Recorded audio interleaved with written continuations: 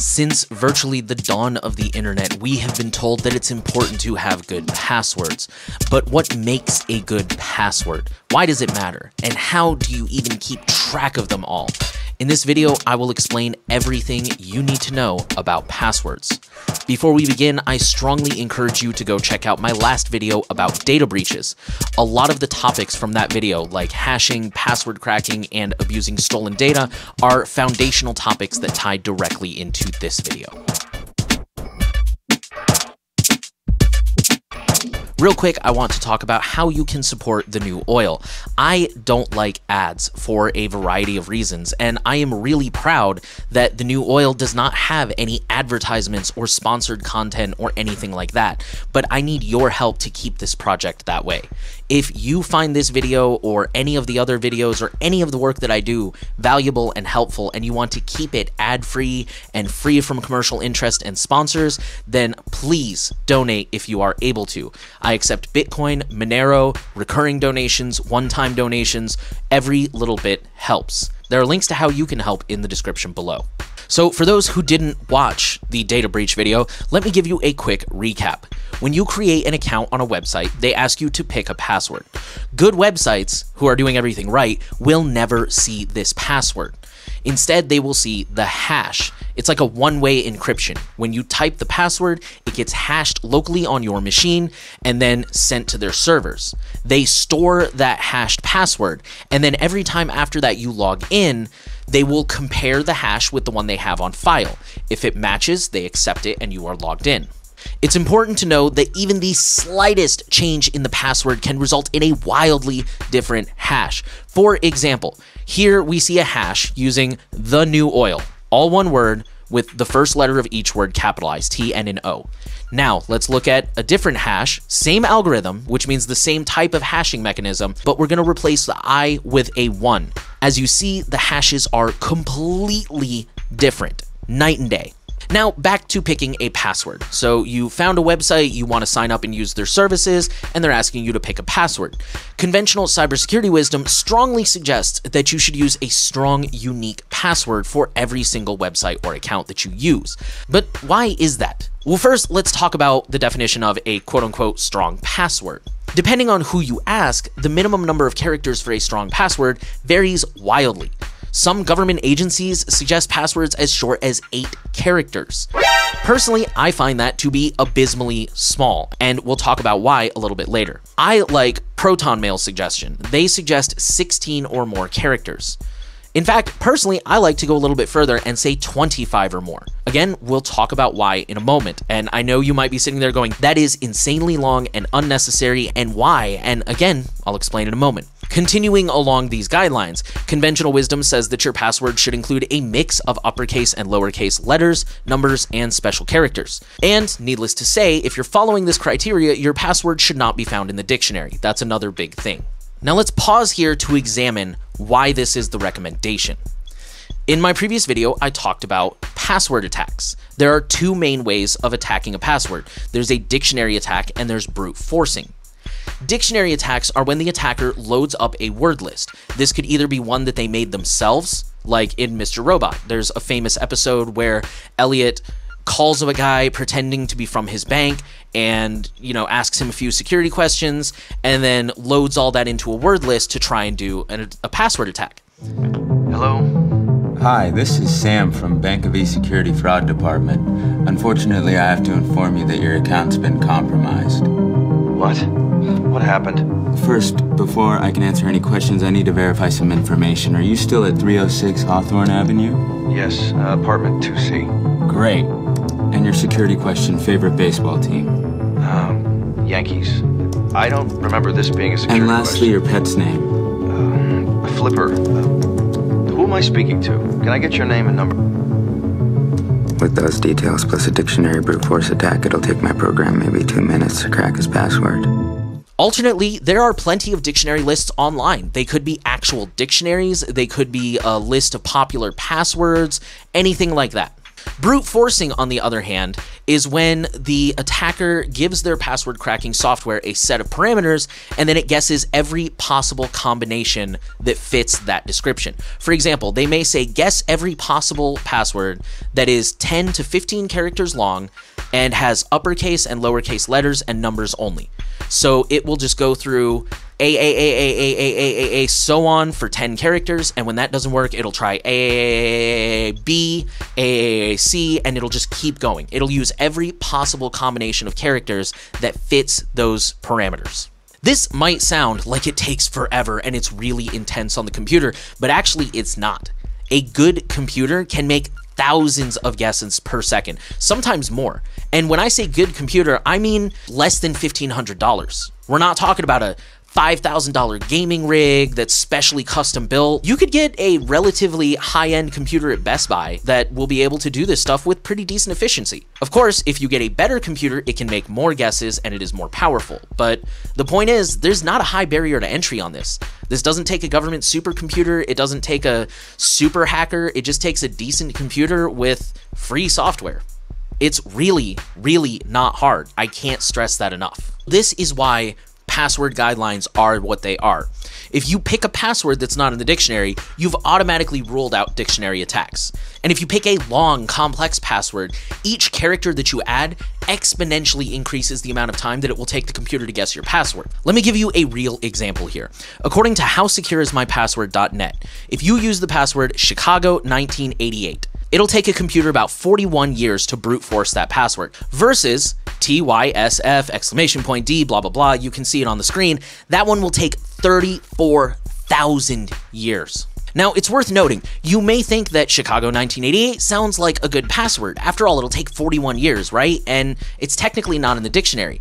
But that's not actually how this works. See, that brute force guess, the 41 years, that's assuming that the attacker is not enabling any of the special features that most password cracking softwares have. Most of them are capable of detecting permutations. For example, replacing an I with a 1, or adding an exclamation point, or even adding a birth year or a set of years at the end. Most of them will look for this kind of stuff. So in reality, it probably will take a lot less than 41 years with a password like that.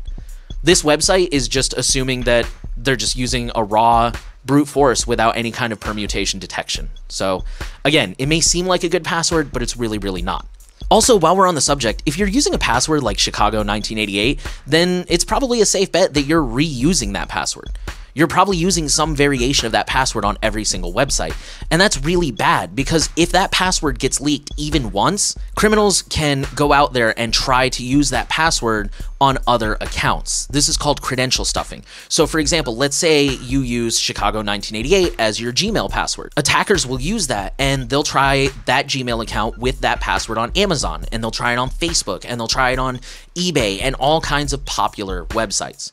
That's why they also say you should never reuse passwords, because if it gets leaked even once, it's very, very easy to apply it on all these different websites, and you'd be amazed how often that works. A large number of data breaches are because of password reuse. It's really bad. It's a big problem nowadays. Even if you're using a strong password, I mentioned in the last video that researchers have found that unfortunately not all websites hash your password. They're supposed to. Good websites do it because it's not hard and it doesn't really cost any money or take a lot of technical ability, but still some of them don't do it, or they use old hash algorithms that have been broken and are no longer recommended. So even if you're using a strong password, reusing that password is still dangerous because you never know if the website is storing it improperly and it will get exposed. So now we know what makes a strong password, and we know not to reuse passwords. But how do you remember that? Because on the low end, I have maybe 24 accounts, and that's just personal stuff on the low end. That's like my email, my bank, my logins for work, my login to my computer. How are you supposed to remember all this stuff? Password managers.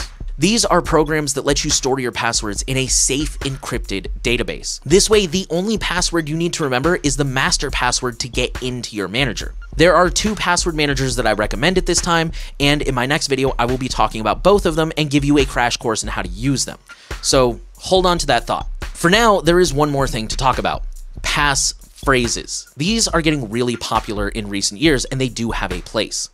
A pass phrase is a collection of random words.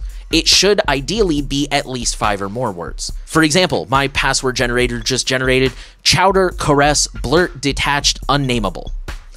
Totally random words. The advantage of a passphrase is that it's very easy to remember. You can probably have it down in about a day, but it's still extremely secure because of its length. My recommendation is that you should use passphrases whenever you have to remember a password. Again, for example, logging into your password manager or logging into your computer. Those should be separate passphrases, by the way, just in case.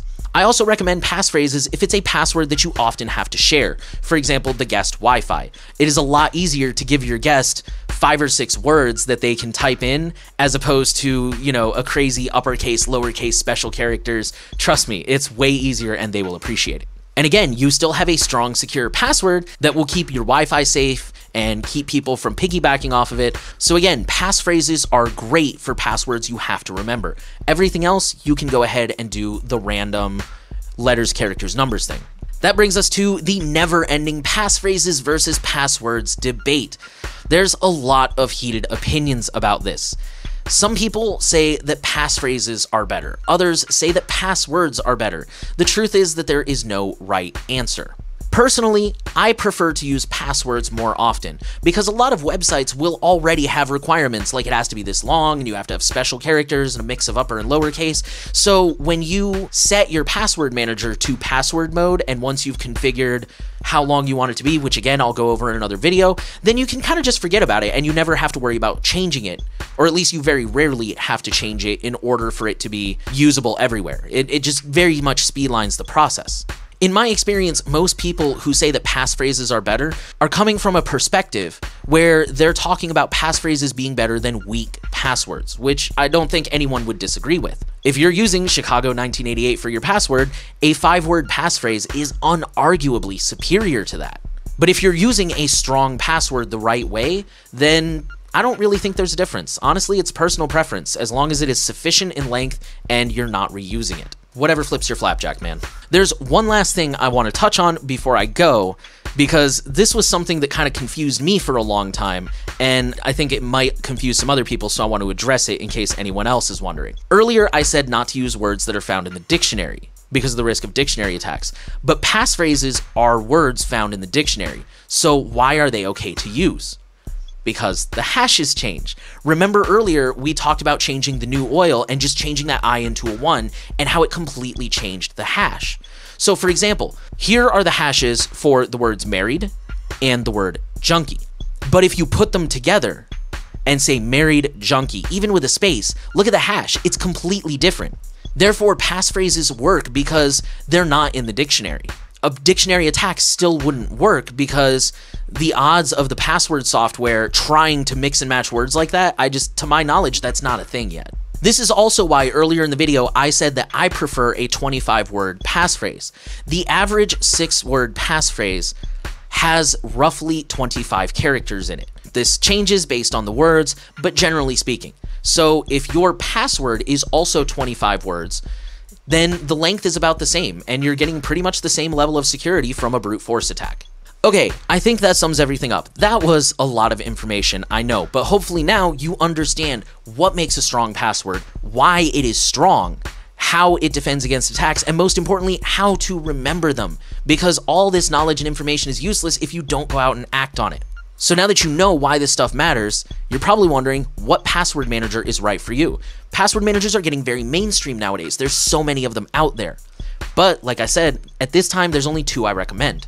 So in my next video, I will talk about those 2 and I will give you a crash course on which one is right for you and how to start using them.